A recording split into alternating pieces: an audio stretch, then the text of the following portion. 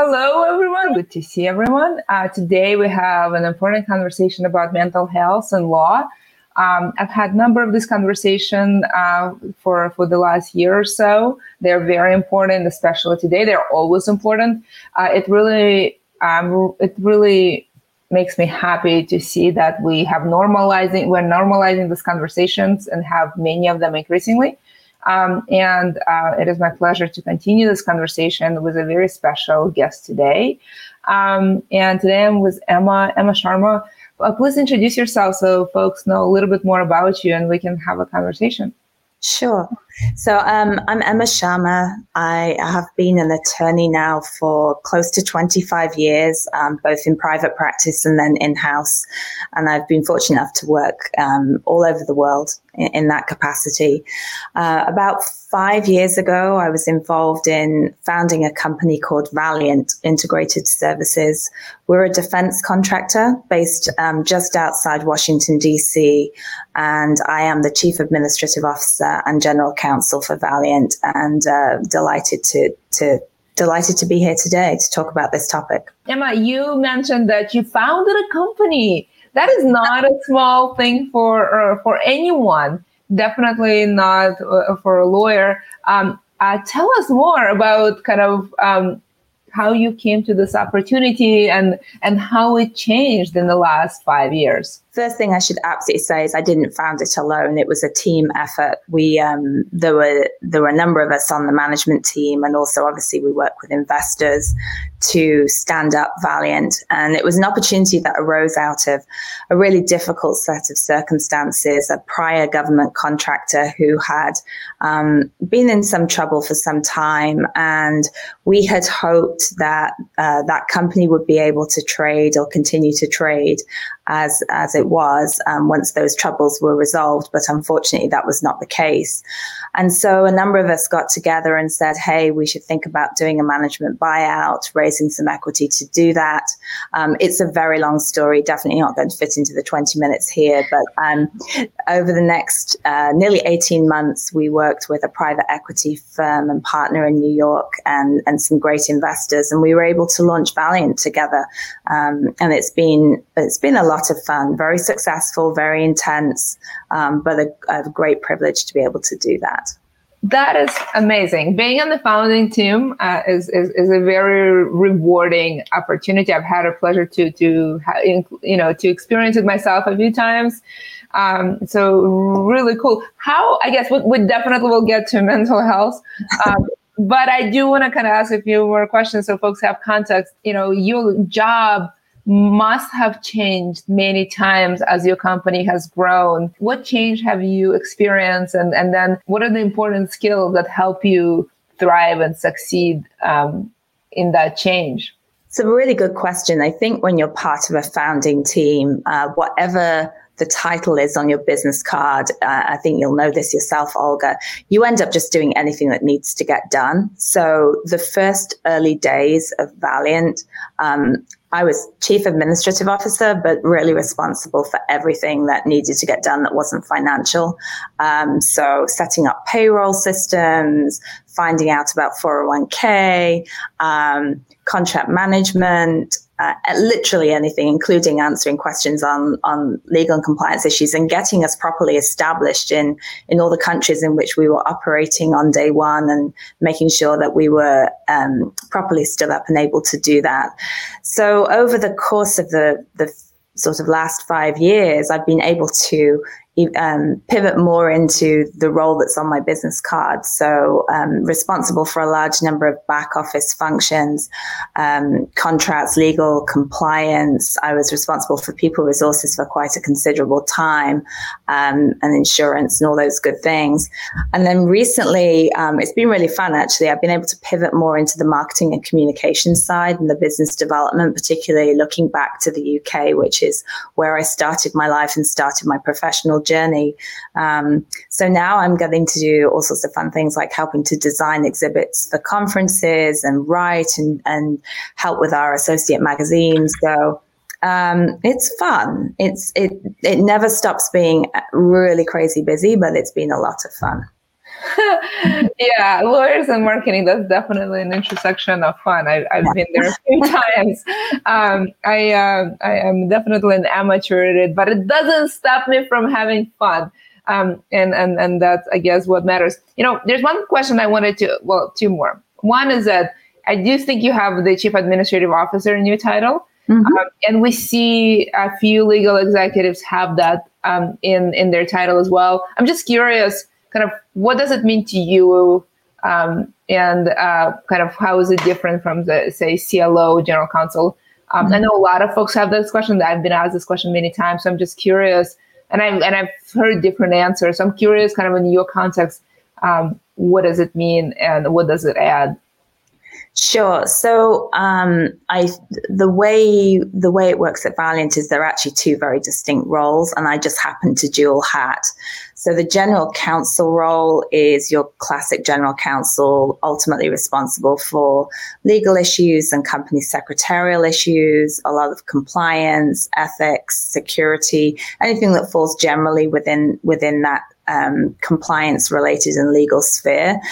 And then the chief administrative officer, I think for us at Valiant, is more of a catch-all phrase, a catch-all title that covers the fact that outside of those broad legal and compliance responsibilities, I'm doing a lot of other things. I'm not responsible for finance or procurement, although I have had some procurement responsibilities in the past. But I pick up just what we would call general administrative matters. So the insurance, the contracts and subcontracts portfolio, it kind of covered when human resources fell under my remit, even though I wasn't the chief people officer, I was kind of responsible for everything that went on there. So and I appreciate, in more established organizations, it's probably a more formal role. But for us, it's just a way of recognizing the breadth of what I do. Yeah, no, thank you for that. I really appreciate it. And I know a lot of people ask this question all the time. Yeah. Titles are becoming confusing, and sometimes they designate and sometimes they don't. And so they're also evolving. So it's very interesting to get the answers from folks who are like on the forefront. Prior to your current role, you've done some things before. For context, what have you done, and what has been a scenic route to where you are today? Yeah, so I started out in the UK, and if there are any UK lawyers present, I started out as a barrister. Made the decision pretty quickly to move into a commercial solicitors firm in London. I think it was far more what I was expecting from law, and I did several years in some very well-established law firms in London and in the middle of England.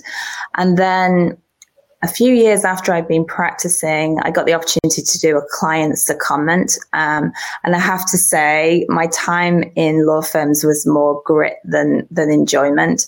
And the moment I got into the secondment with a large, pretty well-known consulting firm, I just had a blast. That was it was a great team, phenomenal organization, doing some amazing deals. And so I found in-house, and I've never looked back. And then a few years after I'd been there, I had the opportunity to go and do a regional general counsel role overseas in Asia. And it was a good time for me personally and professionally. So I moved to Australia, and I worked across the Asia Pac region predominantly, taking care of the Asian region of a Silicon-based large technology company. And that was just fantastic. I got to see not just professionally deal in lots and lots and lots of different jurisdictions, but I got to see parts of the world I probably wouldn't otherwise have visited, and became really experienced in cross-cultural working and cross-cultural teams, and actually remote working before it was even as cool as it is now. And then a few years later, I moved to Dubai, which is, again, for another in-house role covering the region. But that was where I met my husband, who is an American. And so while my professional life was going in one direction, I was also finding real joy in my private life. And then a few years later, after we'd got married and had our children, we came home to the United States. And that's how you find me here today. So yes, pretty well traveled. I have the funny accent that all my friends over here think is wonderful. Apparently I can be extremely angry and people think I sound cute. So that can be useful in negotiations. That does not happen with the Russian accent. When I'm angry, people think I'm really angry. I think it's a very, very distinct thing about British accents. I still don't really understand it, but yeah, it's very entertaining for me. We should have a conversation about accents. Yeah. I definitely have deep thoughts there. Yeah. Thank you for sharing that wonderful career. I was just kind of trying to keep track of all the things you've done. Whoa, that was a lot of cool things. So let's talk about mental health. Mm-hmm. Important issue. Just how big of an issue do you know, there's a lot of talk, and we talk, sometimes things are just talks, and sometimes the size of a talk corresponds to the size of the issue, and sometimes it doesn't. Like, how big of an issue you think it is? So I think, like many of these topics, it's probably far more prevalent and far bigger of an issue than we ever wanted to acknowledge or talk about. I think particularly in the legal profession, if I'm honest and reflect back on my career, I'm pretty sure that a lot of the time I was surrounded with many people who were struggling. And I think mental health, again, it's a very broad title that covers all sorts of things, from very, very clearly defined and diagnosed psychiatric illness through to conditions that maybe aren't as formally recognized and can go on for years and years of somebody's life, or maybe it's just a period that they're struggling with. And of course, we know that the term depression has such a wide, broad meaning. Everything, from those of us who struggle with perhaps postpartum issues after we'd had children, to people who struggle really, really with deep-rooted and deep-seated issues from trauma sustained in their childhood, and they struggle with it for many, many years, if not their entire life. So, I always become nervous when something becomes too trendy, because I think then suddenly everyone is saying, oh, I have this and I have that. And it's hard then I feel it kind of takes away from the realities that for many people, it's not a trendy thing. It's a deeply painful subject, and it's a deeply difficult reality of their life. But I do think it, in recent times, has become okay to say it out loud. And I think that's a good thing for many of us. Why do you think that it's sometimes such a hard issue to talk about? What makes it a difficult issue, given how, many folks, in fact, everyone I talk to thinks that it's very prevalent, and you encounter it daily. So if it's normal, why is it so hard to talk about things that are common and normal? So I think that's a huge question with lots of answers, but the way I would answer it is, if someone breaks a leg or they're diagnosed with cancer, people can understand when there's something wrong with a part of your body, and they can have a lot of empathy. They see what you go through. I think with mental illness, it's actually the fact that it's so broad and undefined, and it's scary. It's associated in history with crazy behavior, with psychotic outbursts, with people being very unstable all of the time. And I think there's a lot of myth and fear and negative stereotypes about people who struggle with mental illness. And this assumption that, if you think about the corporate world, and particularly the corporate legal world, our minds are supposed to work at 250% accuracy all the time. And we're supposed to be intelligent and brilliant. And for many people, I think that just doesn't fit with an image or a reality of somebody whose brain may not function 100% correctly all of the time. And so, how can you be a good attorney? How can you be a good professional if there's something else that's not functioning so well in your mind or in your brain? So I think a lot of it is just ignorance, to be perfectly honest. That would be how I'd categorize it. And of course, there are occasionally terrible things that happen that mentally ill people do. But that's incredibly rare in comparison to the fact that most people at some point in their life are going to have a period where they're struggling. Why and how did you come to sort of mental health issues as something you care about and aware of? Yeah, so I was a sufferer for many, many, many years. I didn't always realize it. I wasn't aware just to the extent to which I was struggling. And for me, I had a lot of trauma in my childhood, a lot of very difficult things that then happened in my early adulthood that sort of compounded on that. And I struggled for years with periods of depression, some addictive behaviors, all very private and privately held, but it was there for a long time. And in recent years, I was fortunate finally to get help from a really great medical professional who diagnosed me with what's called complex PTSD. And finally, it was like, oh, wow, this makes sense. Now I know what it is that I'm wrestling with, and now we can actually attack it and address it.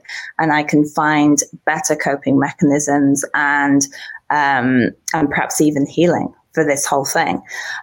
So that's why I care about it, because I went through it and I know how incredibly hard it was to keep going at times.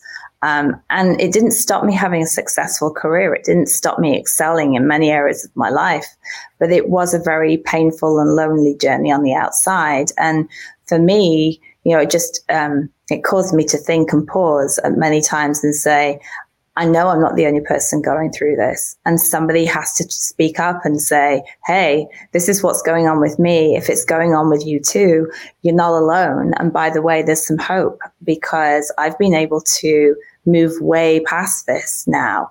And my hope and prayer is that other people are able to do the same. How are you doing today? Great question. I'm actually doing phenomenally well.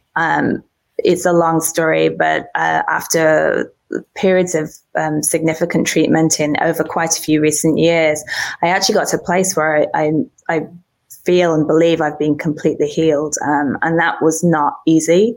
And some of that, but I've been walking out now for quite a few months, and the old symptoms are gone. The old triggers are gone.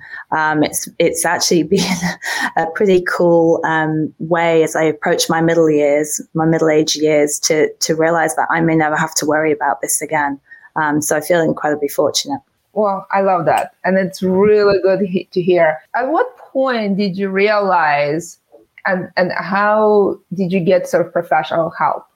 And, because I think that for many people, and I've talked now to folks, there's various things from PTSD to anxiety to all kinds of things.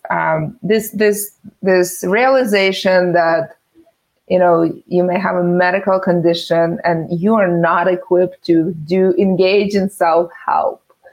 How did you get there? And then were there people or supportive, family members, friends, employer who helped you on the way? Yeah.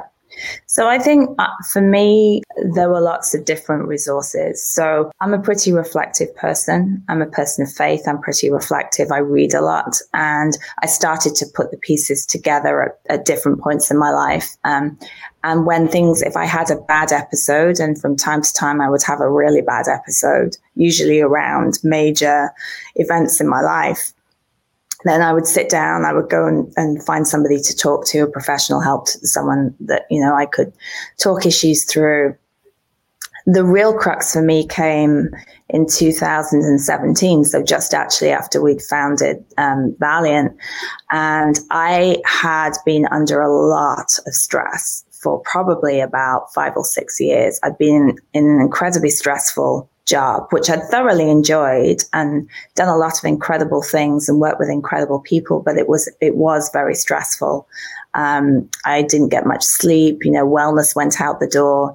In that time, I'd had 2 children, we'd moved countries.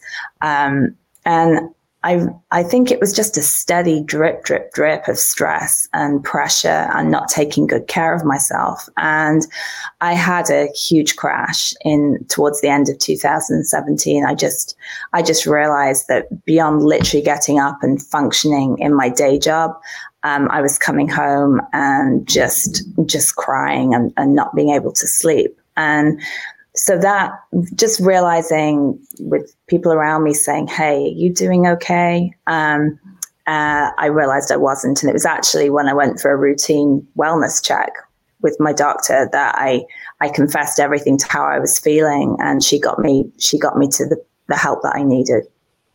Okay. We've said a lot of things and thank you for sharing that story. I think it's important for people to kind of hear the story and understand the circumstances. And I love how you sort of said, look, there's this sort of a steady drip of stress. Any one of those events, I've had 2 kids. That was stressful. That is still stressful. And thank God they went to school. Oh my God, they went to school. Right. It's so good to have them back in school. Yeah. And then changing countries, I've gone through that. That is really stressful. And then, new company, and new early stage company, that is stressful. All of that together, steady drip by drip with various things in the background, definitely add up. And thank you for painting that picture, and showing the accumulation and different causes of the sort of what ended up being a medical condition. But I thought was really interesting, and you said it a couple of times, all of this happening in the background, steady drips of stress, you kind of reacting to it because of various things that happened to you in the past, yet you had a successful career. And I think this is where for some people, where the disconnect of logical mind happens, especially when you are a lawyer.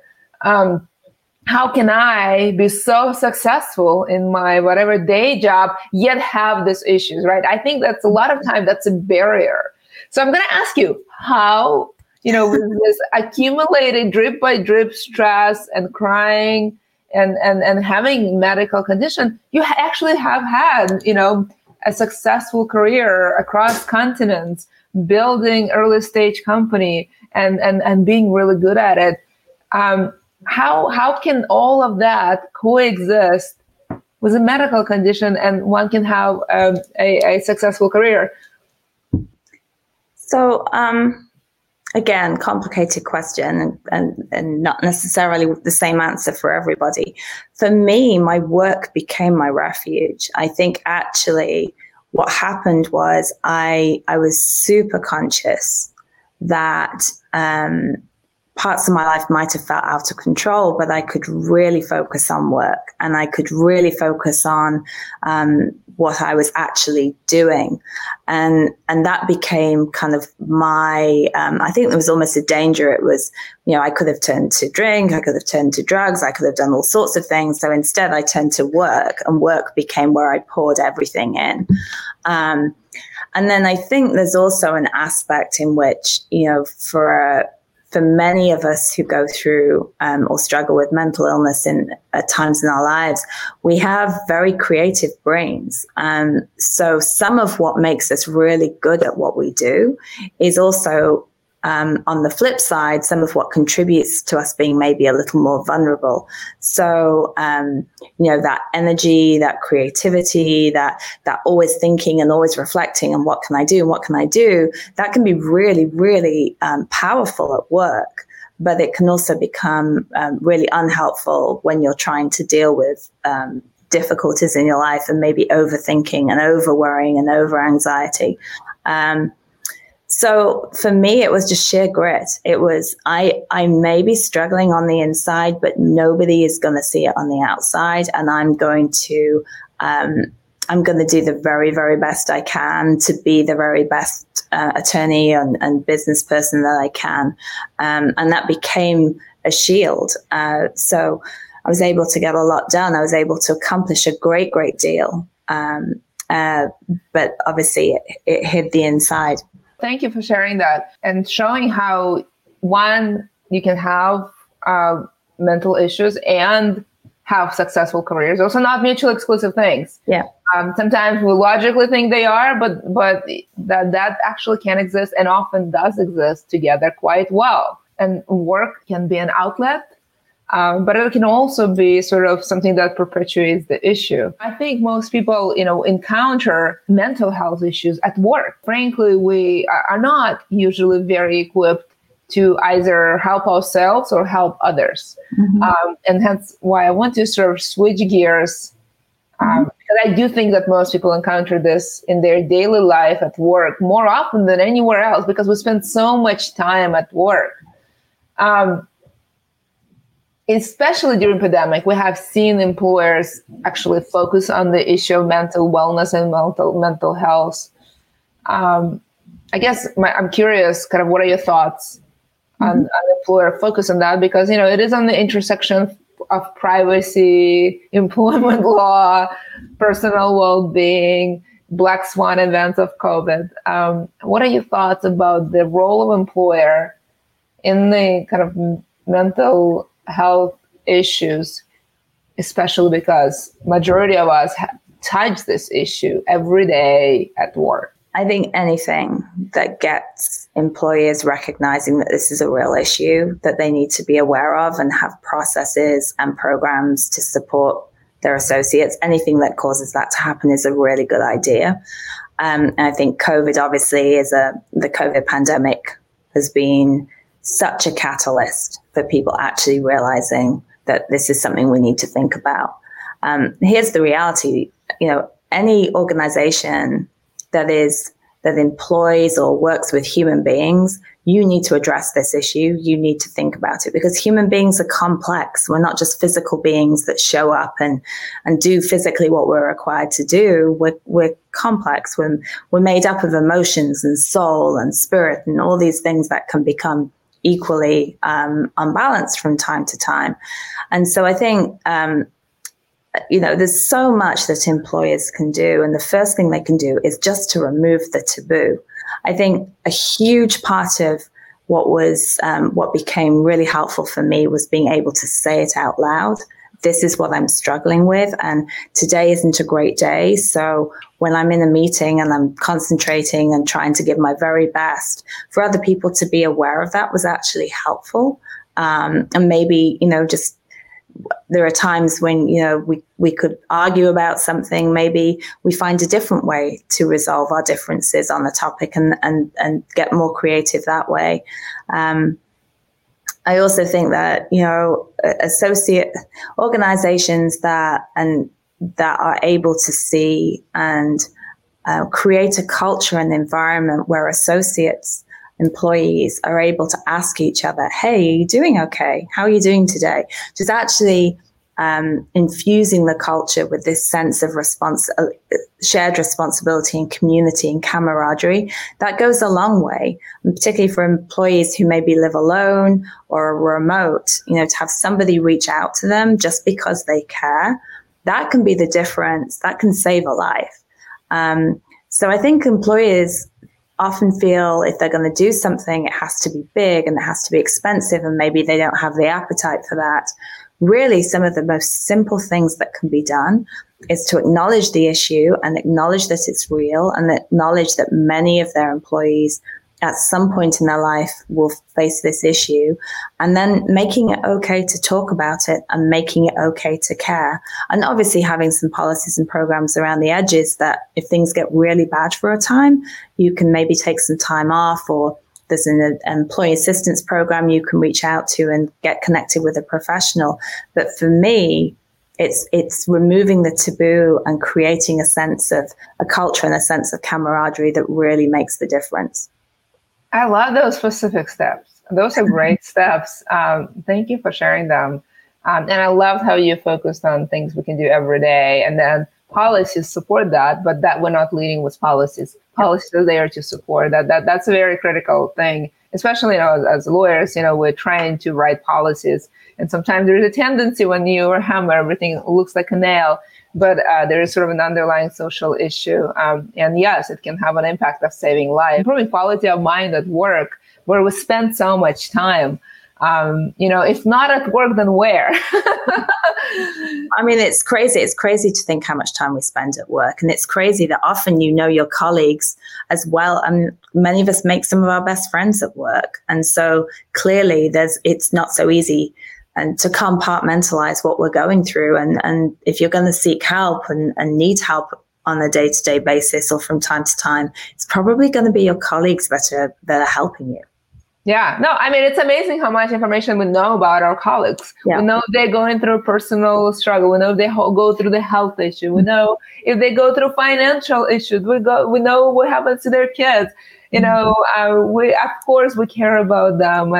And of course, we're impacted through whatever they are going through. If they have a death in the family, if they have a marriage in the family, if they have a child in the family, we all collectively will feel that. If they have mental health issue, yes, you bet the entire organization will feel it. Everyone will feel it, whether they're affected or they feel they would like to help or whatever. They will feel the impact of the issues every single person on the team goes through. And I think that brings me, I guess, to some of my last questions.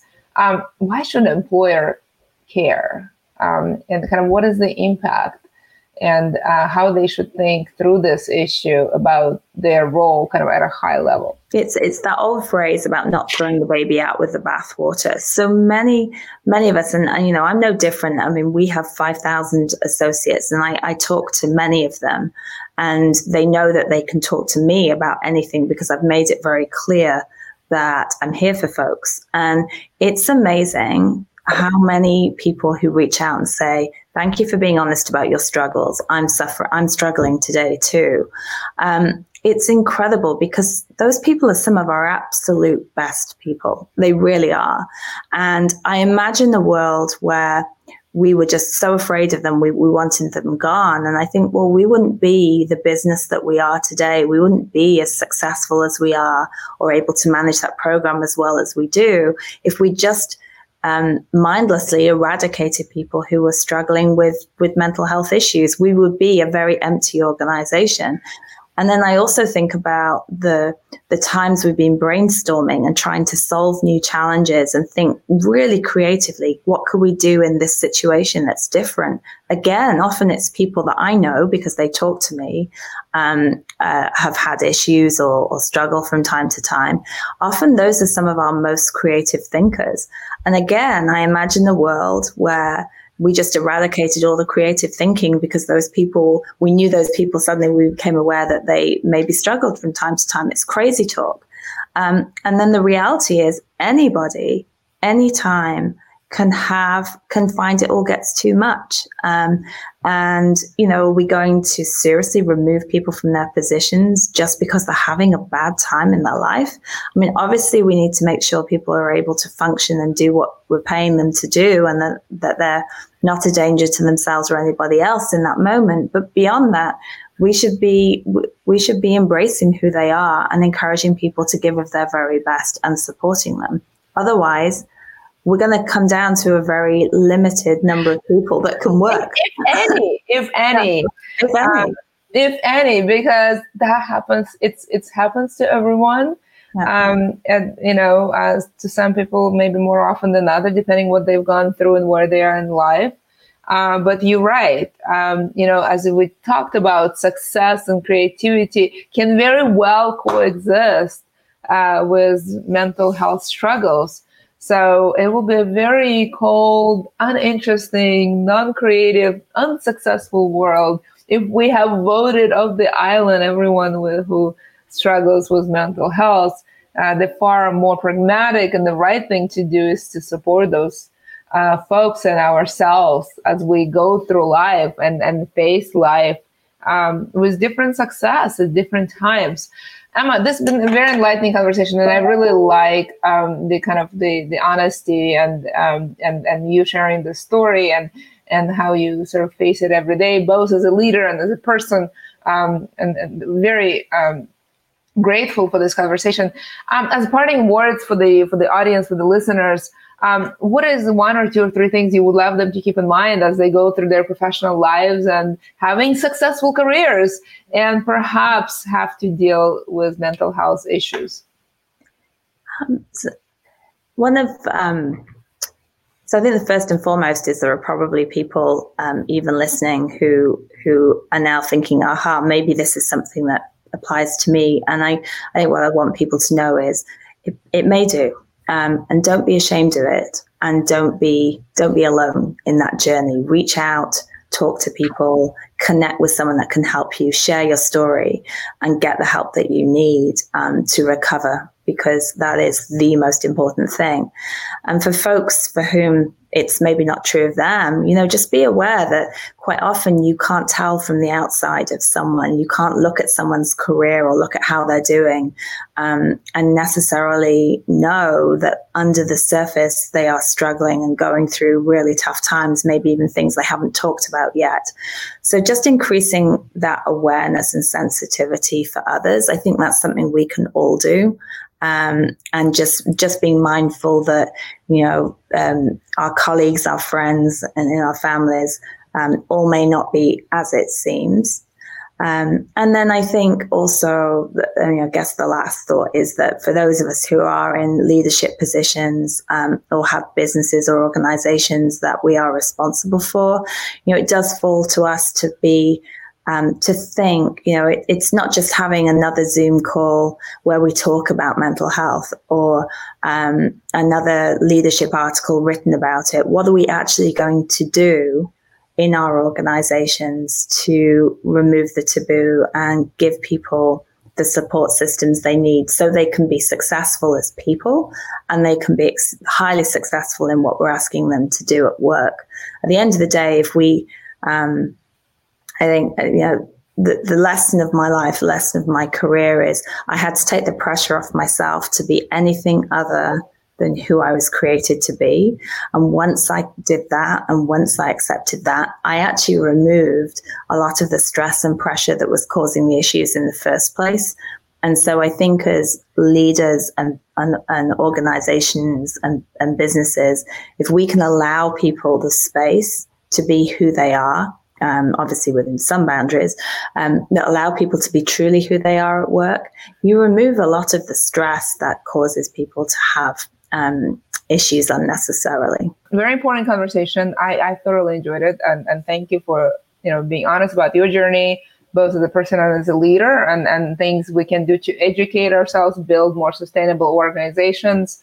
And the fact that we, could be successful while still struggling. I think that's a very important message. That should not stop you from being diagnosed. That should also not stop you from pursuing your career. If anything, given how much we spend at work, it should help you to seek answers for yourselves and folks around you. And definitely, if you're at the point where you're realizing that you have the episodes regularly enough and they're long enough, you may not be equipped to be self-helping yourself and seeking professional help. Thank you so much for joining. Bye, everyone.